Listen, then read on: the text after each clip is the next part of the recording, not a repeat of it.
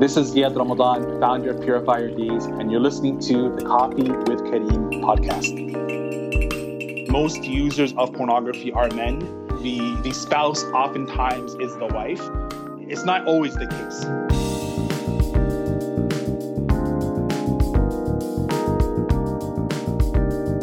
And oftentimes those fantasies become twisted. It becomes about abusing. It's about power.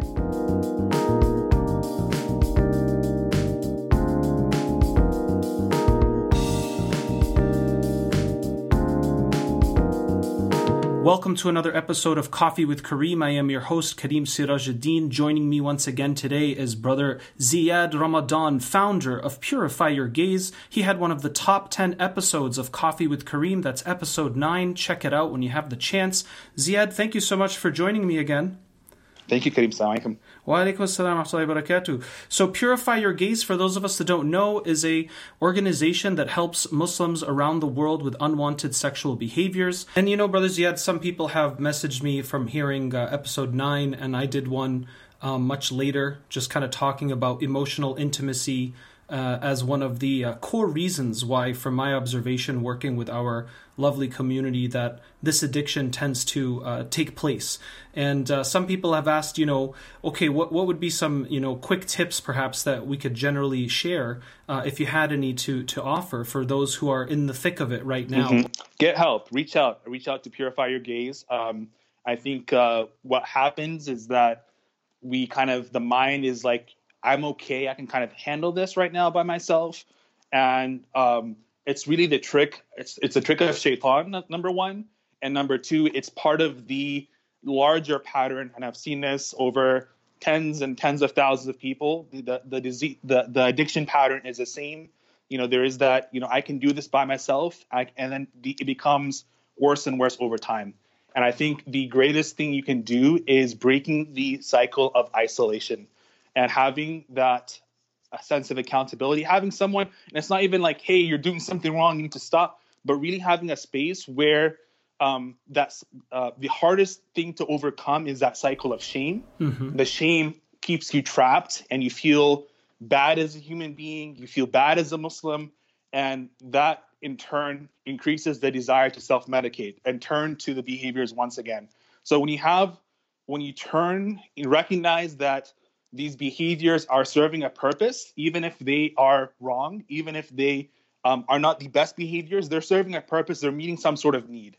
And when you have someone there objectively where you can kind of take a look at, why am I doing this? What role is it serving in my life?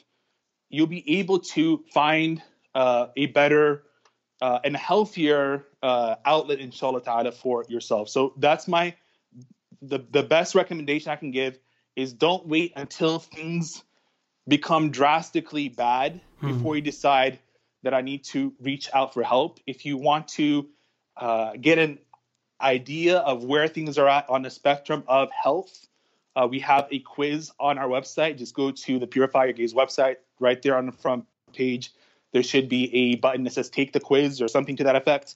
And you'll get your score on the spectrum of from healthy sexuality to unhealthy sexuality. And from there, inshallah ta'ala, just send us a message and we're happy to support. Ameen, Ya Rab. Thank you so much for that, Brother Ziad. And inshallah, Brother Ziad and I do have intention to try to do this a little more often and share some more tips and gems for those of us who are in this journey right now. But of course, sign up today at PYG and get that custom support or join our community. And one of that first steps of just feeling that sense of solidarity, that I'm not alone. And as Brother Ziad said, shame is one of the things that keeps us down. And by definition, shame is the fear of belonging, the fear of not belonging, right? It's the fear of I can't really connect or be valued with my family, the world, or my spouse, or even myself, or Allah subhanahu wa ta'ala. So, one of the things that we'll talk about in the future, inshallah, is how to cultivate courage, compassion, and connection in one's life. And I find that these are powerful keys for us to accomplish in the process of recovery, as well as, generally speaking, to optimize in ourselves. Alhamdulillah. So moving to today's topic, Ziad, what I wanted to dive into is half of the people that come to PYG are often married. They have spouses. And the sisters, of course, are dealing with this situation. Sometimes they're aware, sometimes they aren't aware. Sometimes they catch their husbands, and that's what makes them finally go, okay, enough is enough. I finally have to, do something about this. It's no longer my little secret. So I wanted to talk today a bit more about what key things do the sisters who have husbands in recovery or who just found out but they're not necessarily feeling like they want to support them. Maybe we can talk about the two different categories. So let's say the wives that know it's happening and they want to help their husband no matter what, and then there's the wives who know it's happening and they just kind of have this you're messed up, you're sick, and go heal yourself, fix yourself, and don't, think that, you're going to touch me or talk to me until that happens. And that, of course, has its own consequences, which can be detrimental. So I want to unpack those two categories. I want to qualify the discussion first and foremost. Yes, while there is an overwhelming majority, the generalization is that most users of pornography are men. The spouse oftentimes is the wife. It's not always the case. There are cases where the scenario is reversed, where the user is also, or the one who is addicted is, in this case, the wife, and it's the opposite, or the unwanted pattern of behavior or turning online for relationships, love, etc., is coming from the wife. So I just kind of want to put that out there because while the overwhelming majority of the cases we see at Purify Your Gaze are men, married men reaching out, I do want to make room or space for our sisters who may be struggling, or also, since we're talking about spouses, the husbands that have a spouse or their spouse is the one that's struggling. So if we can keep the conversation, if we can make room for that possibility in our conversation, that would be awesome. No, I'm glad you brought that up. And rarely, there probably are cases where both spouses are addicted. Exactly. I remember speaking to a couple once about that. They used to, find themselves always needing to have it on while they themselves were being intimate, which is a whole other category. But yeah, let's start with this first category. Either husband or wife are users of pornography or any other type of unwanted sexual behavior. What's the first thing that these spouses need to know if they're on the end of helping their spouse in this journey? So we're speaking to someone whose spouse is using or is addicted. Correct. First and foremost, it's what I want to say is it's not your fault. It's not your responsibility to change your spouse's behaviors. From an observation, what I've seen is that more often than not, the behavior has started long before your spouse was even a part of your life. And what happens, because sexual intimacy is such a personal thing, it's something so special you share with your significant other. When that betraying behavior happens, the natural conclusion is that it must be me. It must be something I didn't do. And so the mind races looking for, when something like this happens, we're looking for meaning. We're looking for why, or ultimately trying to answer, why is this happening to me? What is the reason for this? Because we're trying to end that pain, that sense of pain or discomfort. So the brain oftentimes comes to the conclusion that I did something or I didn't do something, and that's why this is happening. So what the most important thing that you can do is not personalize it, not to say that it's my fault. It's my fault, or I'm responsible for their behavior. Your spouse, we are all going to be tried, or all going to be held accountable for our own selves. So what your spouse doesn't do, we're not responsible for. I want to kind of let that marinate before diving into a second step. What are your thoughts on that? Okay.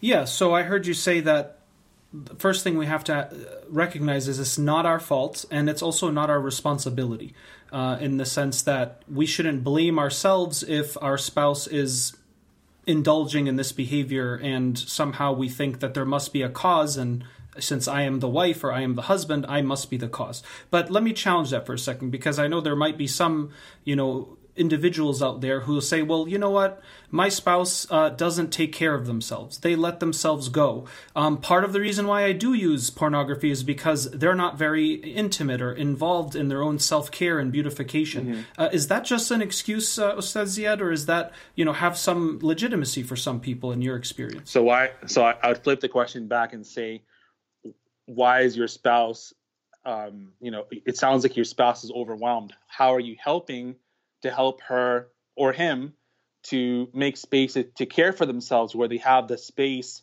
to entertain or to be open?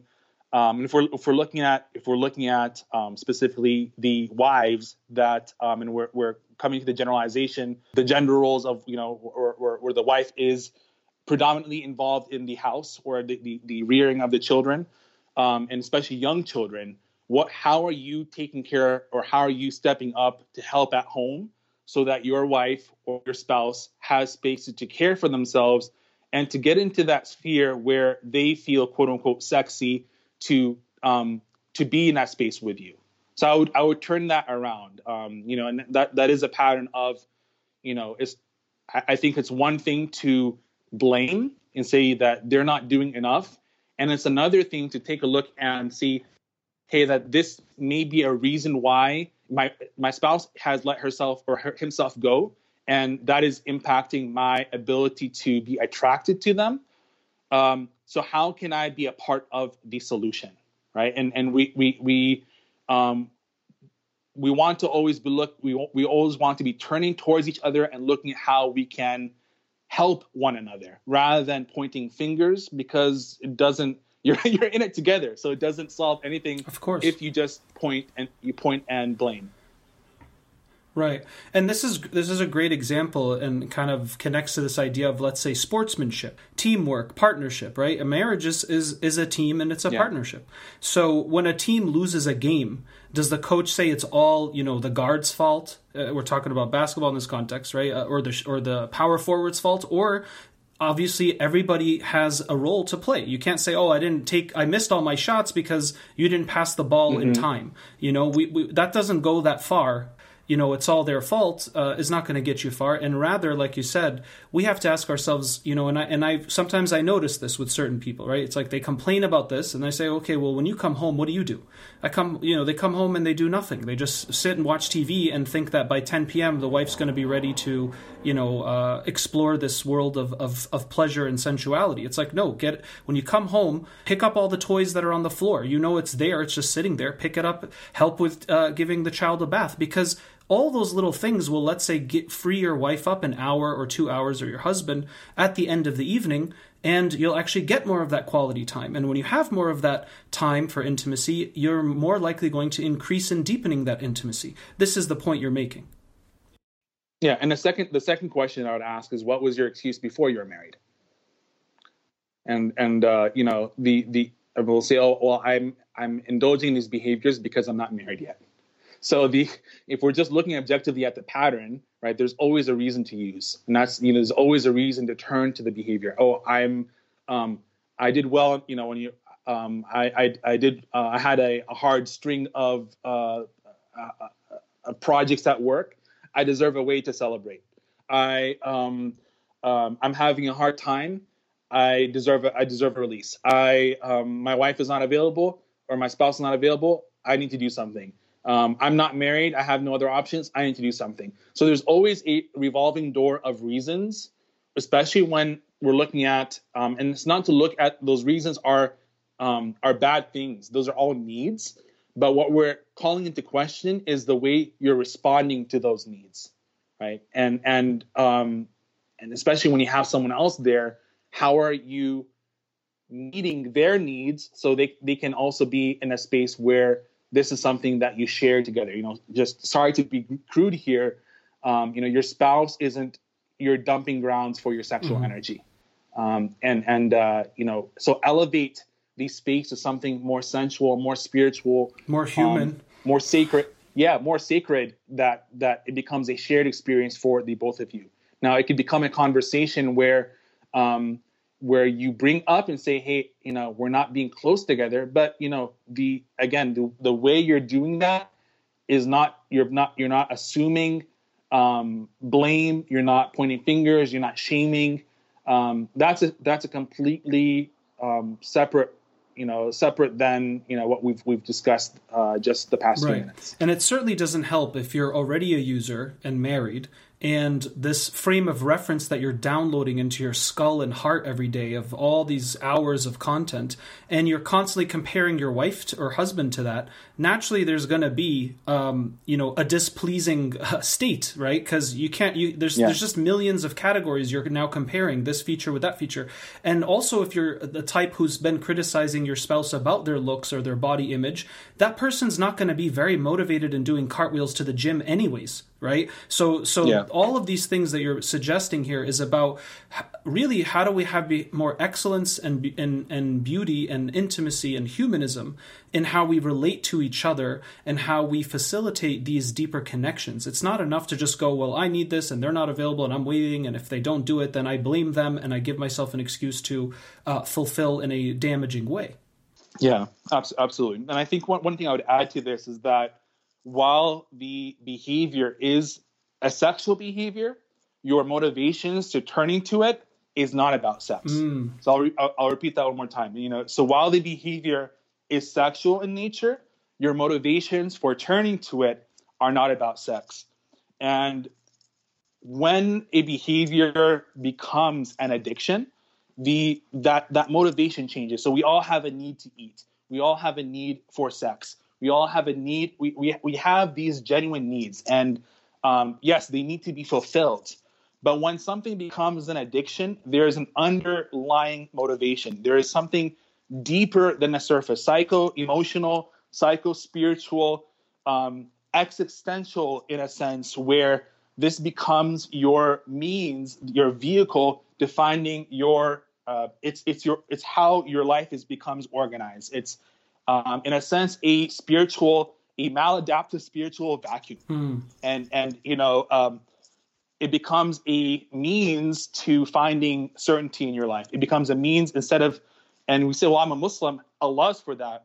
But if we look at the behavior itself, in a sense, it's kind of competing with Allah subhanahu wa ta'ala, where because you're unable to connect, you're unable to, it's what you talked about earlier, experience intimacy.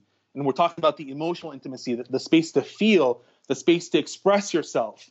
This becomes a way to mute and numb and distract yourself from that.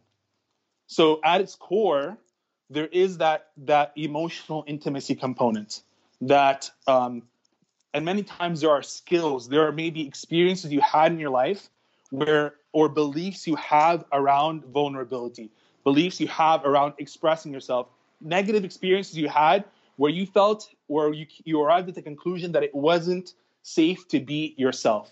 It wasn't okay to express yourself in that way. So this was how you responded. You clammed up, closed up.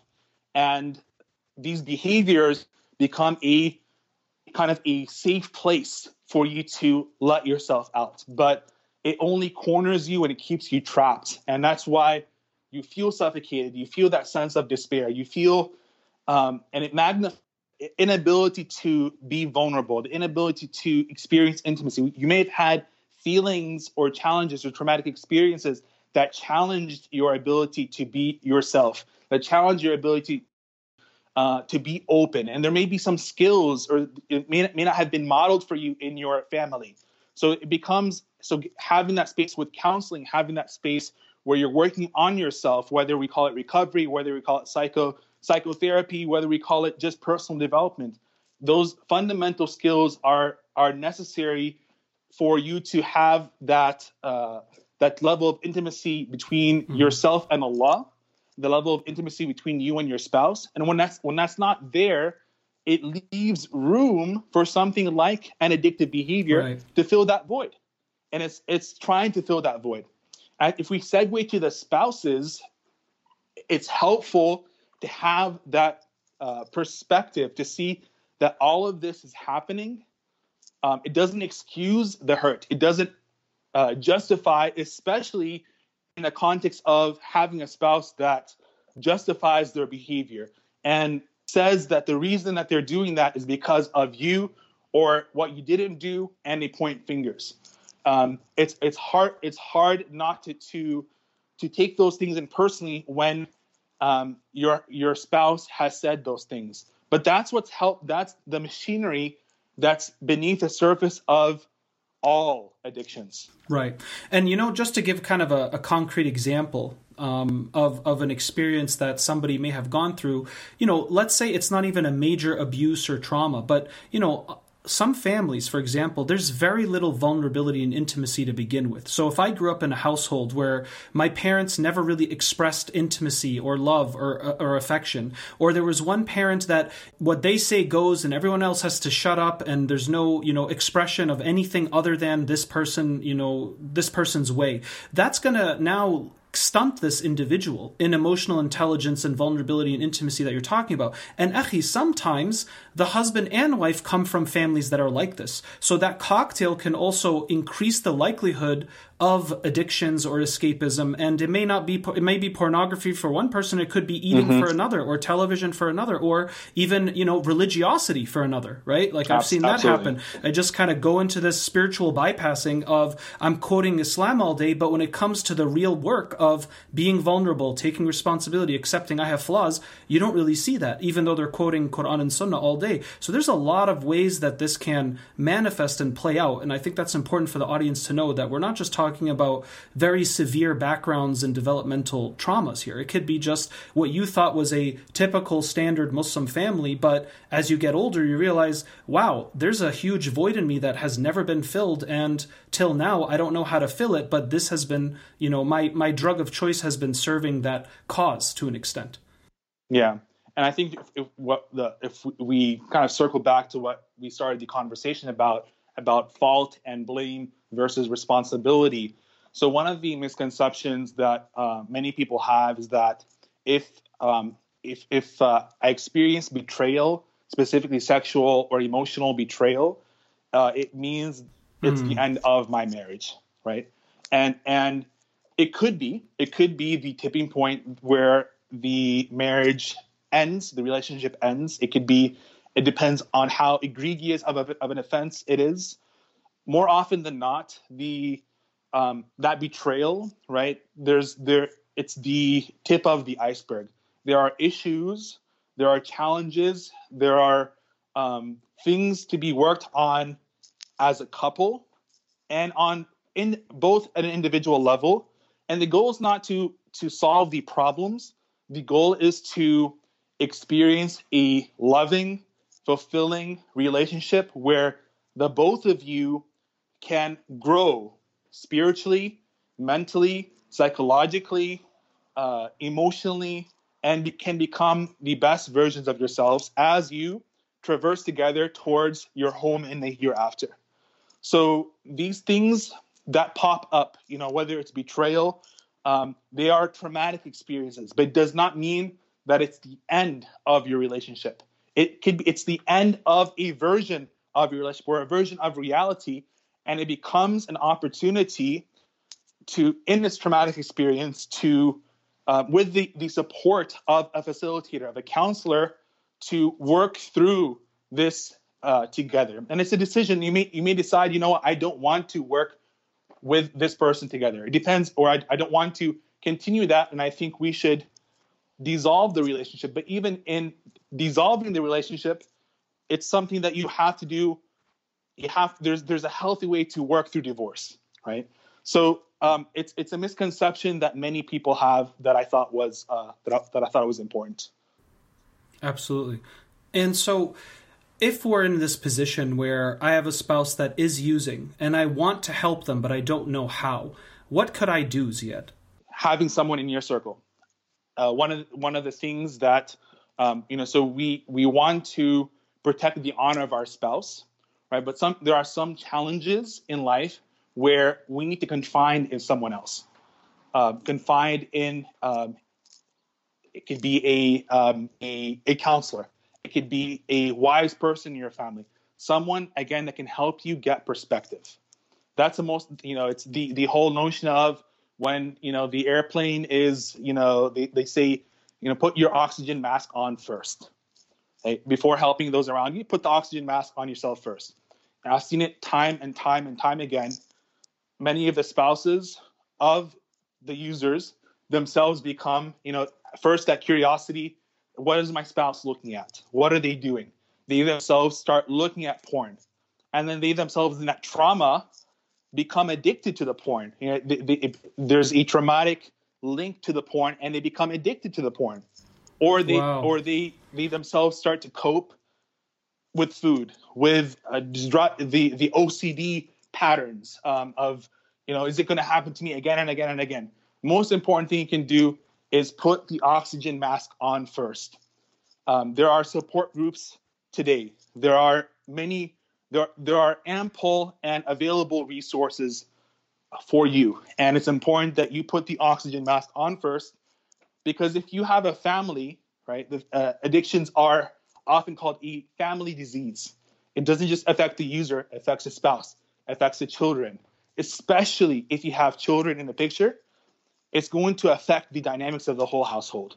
And you need someone to anchor the household, so the rest of the household is not lost. And it starts with yourself. So having the oxygen mask on for yourself first, and having that support so you can take care of yourself, so you can take care of those who are there in front of you, and inshallah ta'ala that Allah uses you as a means to guide your spouse back to his obedience, to becoming that better version of themselves.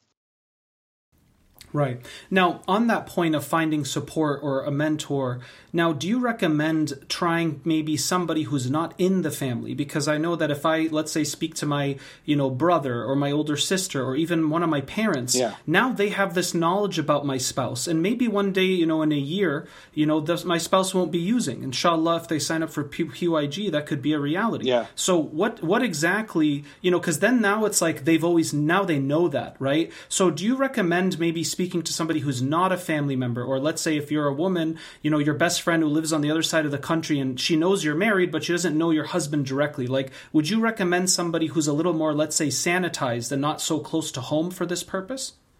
That's a great point. And I think there's two things that we're looking at. So a close family member can serve as a means for intervention, as a means for a family member, someone who's there who can be impartial, right? It's not about taking sides, but the means it's about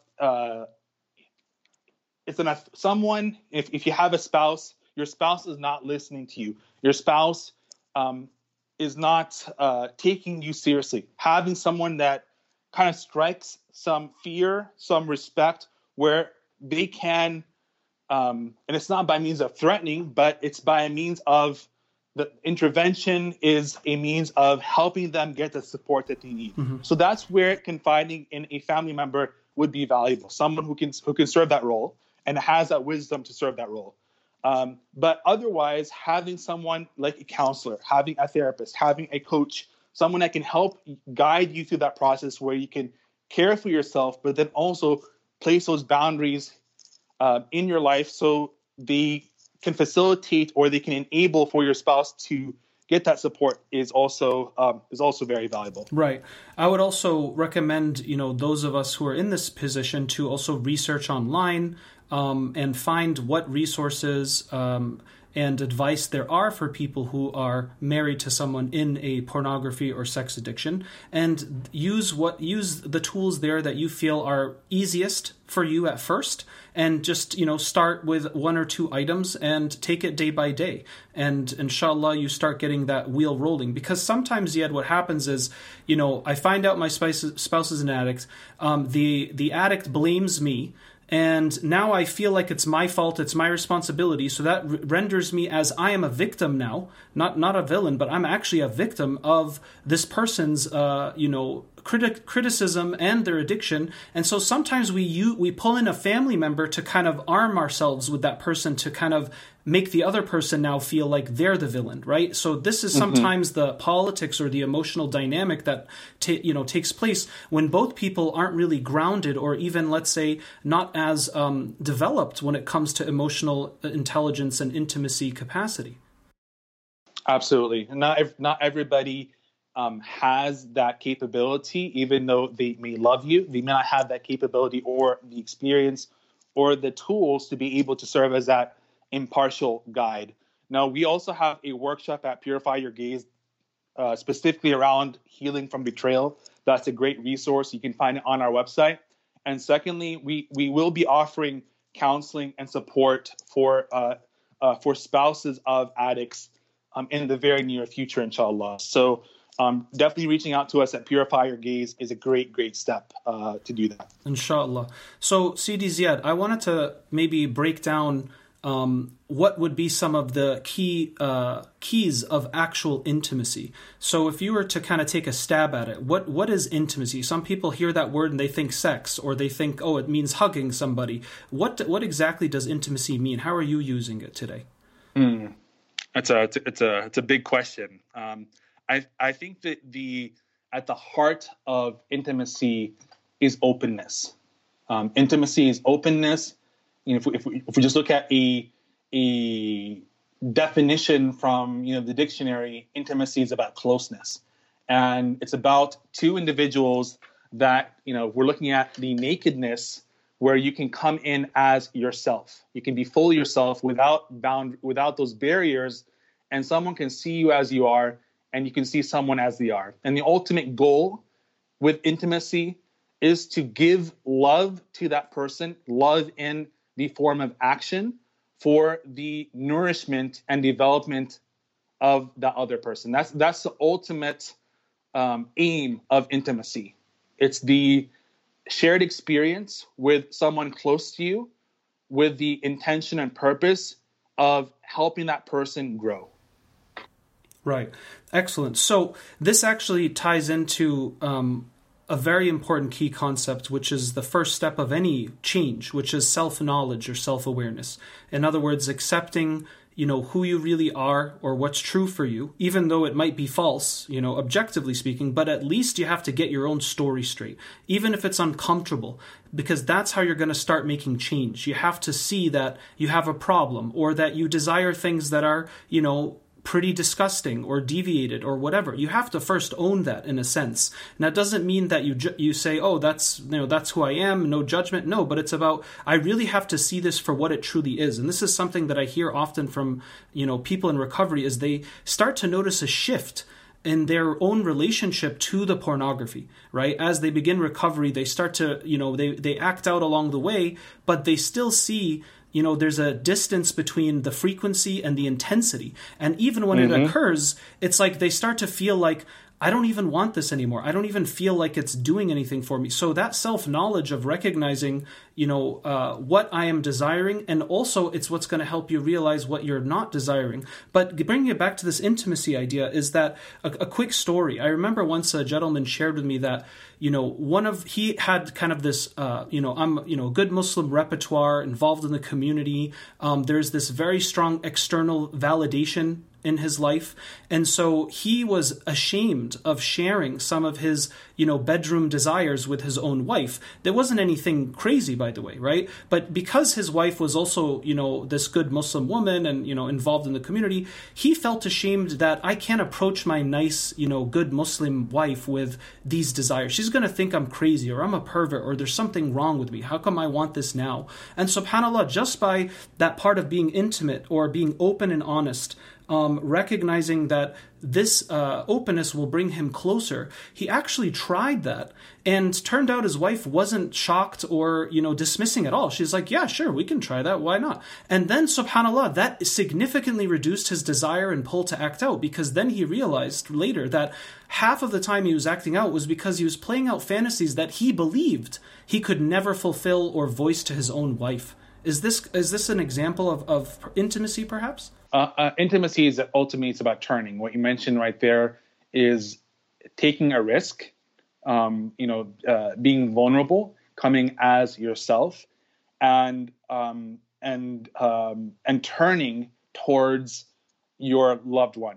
100%. And the even there are many people that stop using pornography, but they have these hangups and these blocks around sex because their associations around sex are how do we call this, like they're almost stains on their heart from their experiences with pornography. So that there's that shame of fantasizing equals something bad. Again, those associations that we form. But in reality, when we can break the bonds that pornography has on us from imprinting, from beliefs, like this brother experienced, his spouse didn't have any issues, and ultimately, the fantasies need to be the crime that happens with pornography is that it's a degrading experience. And oftentimes those fantasies become twisted. It becomes about abusing. It's about power, and it doesn't nurture the relationship. So when you're expressing, there's nothing wrong with expressing your fantasies, but also reserve the right for your spouse to not be comfortable, especially if this is something new. So long as it's within we're not talking about halal haram here. So long as it's within that parameter, it's fine. But also recognize that.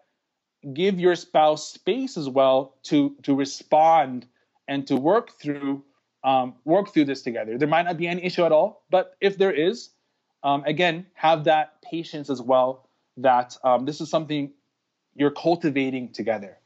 It's not something. It's not a demand, and you need to do this for me. And it's about cultivating the relationship. Of course.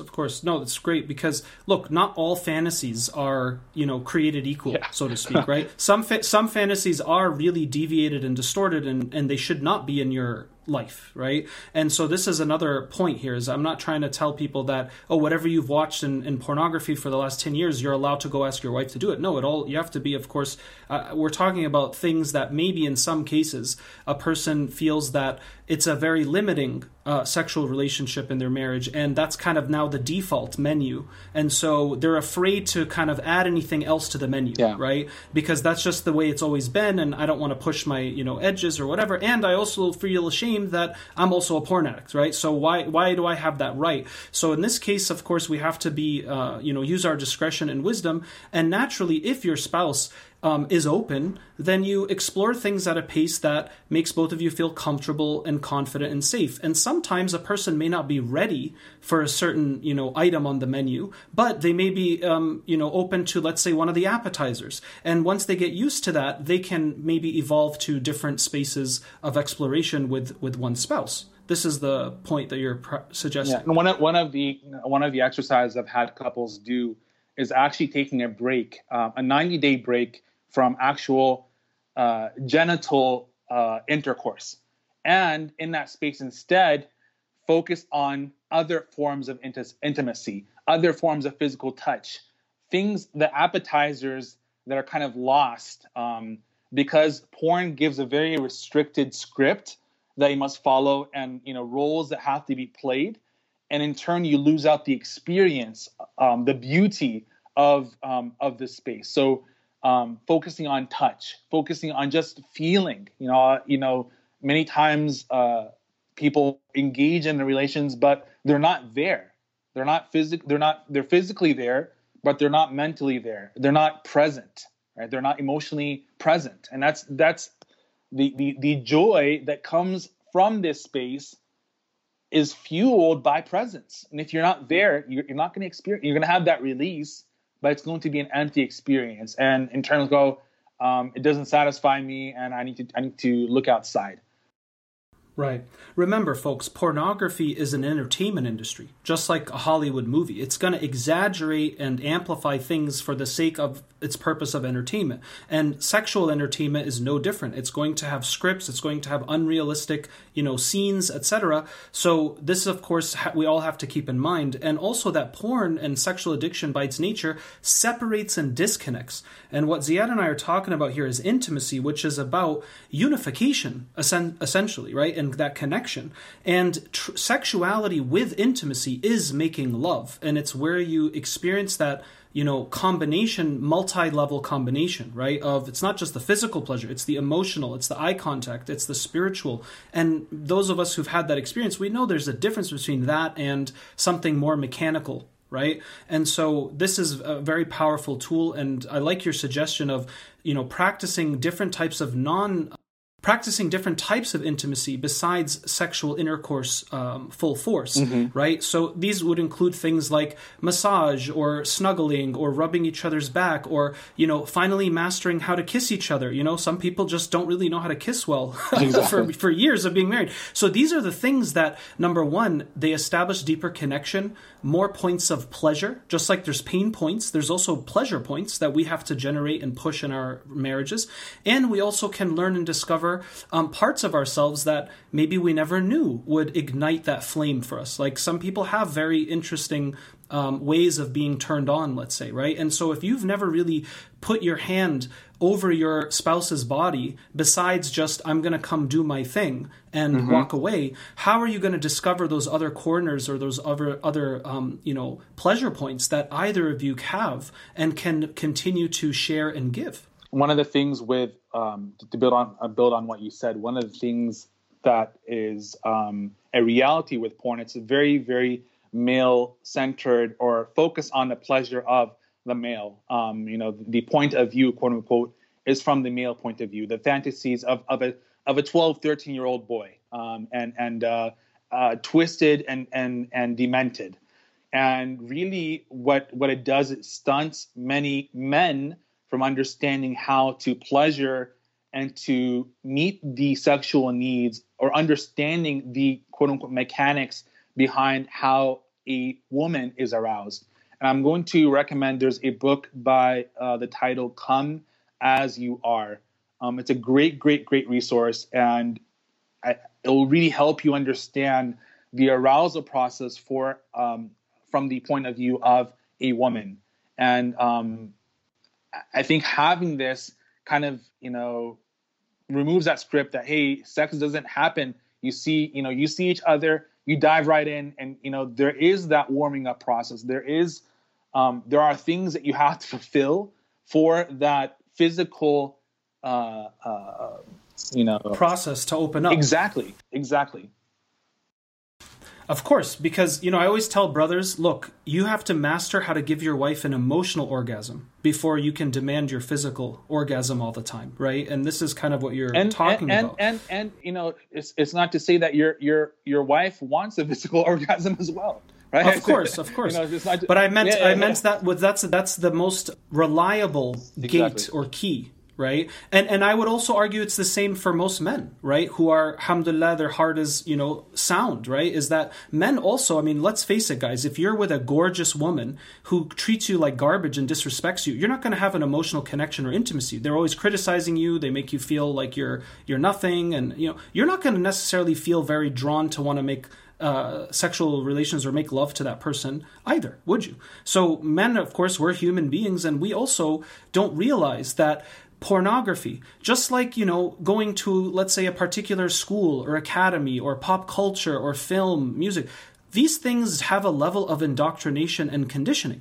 Let's face it. So when we think about this, Ziad, pornography actually can indoctrinate us with a specific sexual appetite or sexual palate or brand, if you will, of sexuality. Like, oh, this is how it has to be in order for it to be successful in a certain way. And that's also one of the big dangers of sexuality. Just like if you watch, 10 hours of TV every day, you're going to become indoctrinated with the values and beliefs and worldview of whatever television you're watching, because that's just how it is. So sexuality also, we have to recognize that part of the prison that we put ourselves in is that we never actually authentically generate our own autonomous sexual culture with our spouses if we are indoctrinated and constantly streaming and downloading this stuff into our souls. What are your thoughts?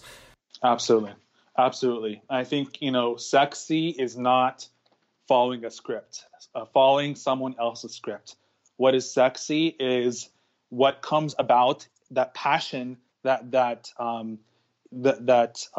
blank canvas that you and your spouse have to draw together, to paint together, and what comes out in the moment, right? So, but if you are, again, in your mind, in your head, following the script, you're not there, you miss out on the, I'm looking for a word, the spontaneity that comes out and turns up the spice, turns up the excitement, things that you may not have even predicted becomes a turn on between you and your spouse. And that's why it's vital. It's vital that you completely eliminate. There's a long period of time where you've eliminated the consumption of pornography. And porn is not just going to websites. We're talking about things like Netflix. I was just having a conversation with my own spouse about this. It's inescapable today. The sex scenes that are on Netflix, that has an effect as well on the heart. That has, so be mindful of what you're listening to, what you're watching, what you're consuming. These are poison arrows of the shaitan, as the Prophet ﷺ described it. And when we can have that space, that innocence, that joy, that passion can develop naturally, and you and your spouse, and even if there is that element of, there is that quote unquote, regardless of what the fantasy is, it's not going to be tainted by something else. It's not going to be tainted by something else. Right. And I think that's a very powerful point, is presence is what actually cultivates more passion, more spontaneity, improvisation, if you will, in our love-making endeavors, right? So how are we ever going to have, like, people say, there's no passion, it's like, okay, well, we have to be present too, right? If you're complaining about that, then you have to first start to be present, because if you're not, and you're not picking up on signals or vibes or the ebb and flow of your day-to-day with your spouse, how are you going to break out into one of those, sessions or passionate sessions, right? So, of course, this presence, connection, the themes keep repeating themselves, subhanAllah, and it's essentially about, bringing it back to the shahada. It's like bearing witness to myself and to reality as it is. That's like the center of our deen, and that includes that authenticity and self-knowledge, and also relating to another in the same fashion. This is the ultimate goal, perhaps, of why we should be getting married. Absolutely. And I think it's that's why it's such a travesty, why it's such a loss when you discover your spouse is betraying you. You think your version of what you experienced reality is completely turned upside down. And that's why it's really devastating. And really, I feel for the families, for the spouses going through such a trial, such a test. So it's not lost. It's not lost. But there is work that can, if you've never had it, and your spouse, first your spouse, starting with themselves, is willing to do the work to end this behavior, but then the both of you working together to develop this, to cultivate, it is possible. Just because, or if you feel that you had it but your spouse didn't, it's not lost forever either. There's going to be pain, and you may not be for a long time. You're going to be hurt, right? But your spouse, through the process of counseling, have a role to help in your healing as well. Absolutely. So just as you have a role with the placing of your boundaries, which kind of wakes up or shocks your spouse out of the heedlessness of addiction to facing reality, to facing and seeing the consequences of their action and coming to terms that they have to change and doing that work. There's going to be if they're working with a good counselor, there's going to come a turning point where the narrative changes from me, which is in terms of the addict, and what many spouses complain about. First I lost my spouse to their addiction. Now they're lost in their counseling and recovery. Recovery and support group sessions. They never came back to me, right? They never came back home, right? So after this period, and we're looking probably at an 18-month, the entire process is a multi-year process. So if they're working with a good counselor, they're going to turn them back from the self-centered me to, okay, you've got to focus on, you don't know how to give, you don't know how to meet the needs of your spouse. Here's how we can start doing that. Right. No, that's a great point, because sometimes the self-absorption and selfishness goes from, fulfilling the addiction to recovering from the addiction. And you're right, that could leave the spouse still hanging. And I think the other point is that in some cases I've worked with, when one spouse is going through the recovery, it actually opened up this whole new reality for the other spouse as well, to recognize, wow, like there's stuff I need to work on too. Because, for instance, if let's say a spouse was, let's say the man is an addict, and through the process of recovery, the wife realizes that she's also been very critical of her husband for many years, and that has pushed him deeper into the addiction. Again, it's not about blame, but it's about understanding the sequential or causal variables that are mixed up in this cocktail. And sometimes this alarm bell comes from Allah to help the couple themselves reboot and create perhaps a renaissance of their marriage to come. And this is what blew the lid on it, basically, right? Is that somebody was an addict or somebody got caught. Yeah. And so this is very good advice, yeah, that people don't lose hope. And remember, and I've witnessed it by Allah. I've seen, a husband who goes through this, and the wife, finds out, and then she supports. And then through that process, she optimizes and becomes a better version of herself too, and starts to address some of her own wounds or past pain. Because that has, played a role in where they both are today. So just to summarize, Ziad, before you head out.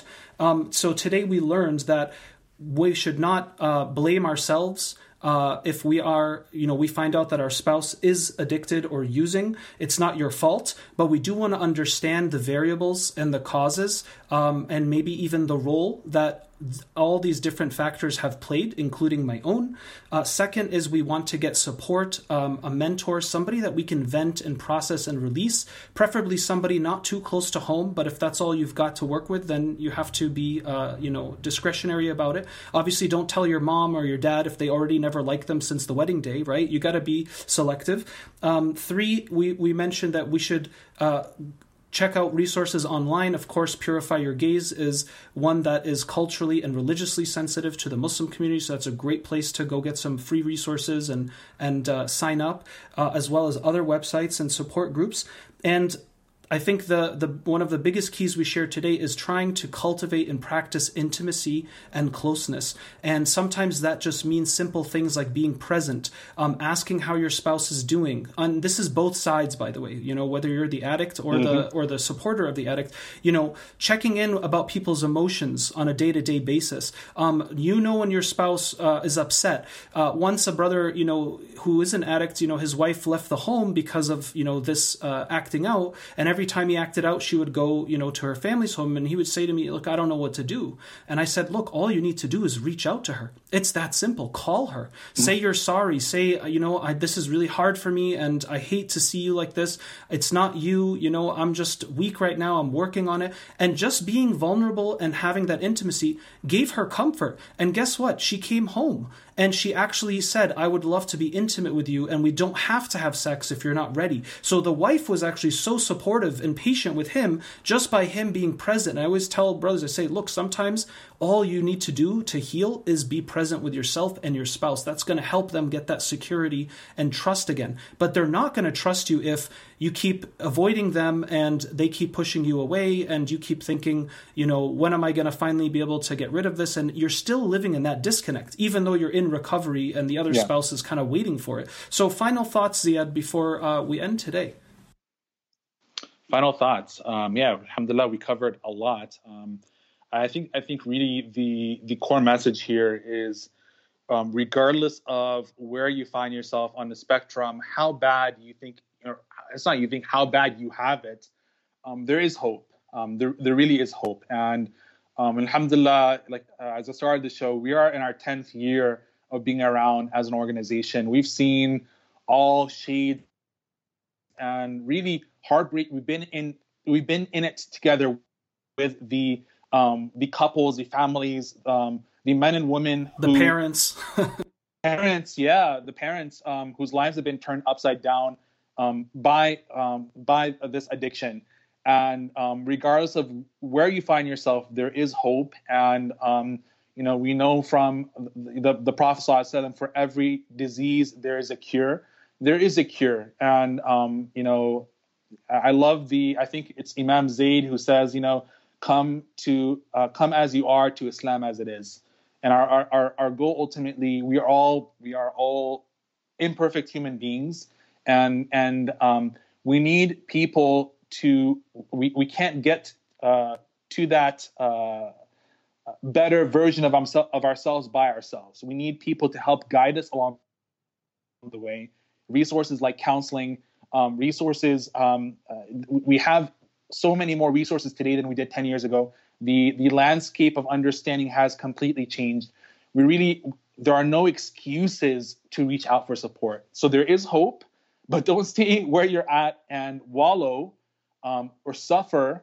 And this is an opportunity. Everything that you go through is a trial and test Allah knows that you can handle.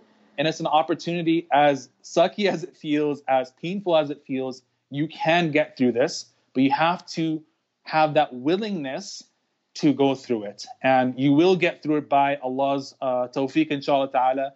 And on the other side, there will be bliss. Things may not come out exactly as you expected, but they will always be better than you expected. Allah subhanahu wa ta'ala never puts us in a situation except that there's something better waiting on the other side in this life and the next life.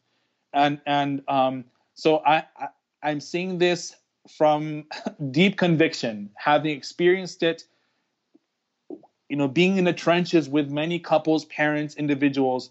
I know that it can work for you too. And if inshallah ta'ala you give us a privilege in being a means of support to you, we look forward to supporting you on your journey, inshallah ta'ala. Jazakallah khair, Brother Ziad. Don't forget that when you do, Allah does, and those who are sincere in heart, use their body with effort and educate their mind, they have a much higher chance of success. We have seen it, and check out purifyyourgaze.com today to learn more and sign up. Ziad, thank you so much for joining me. Jazakallah khair.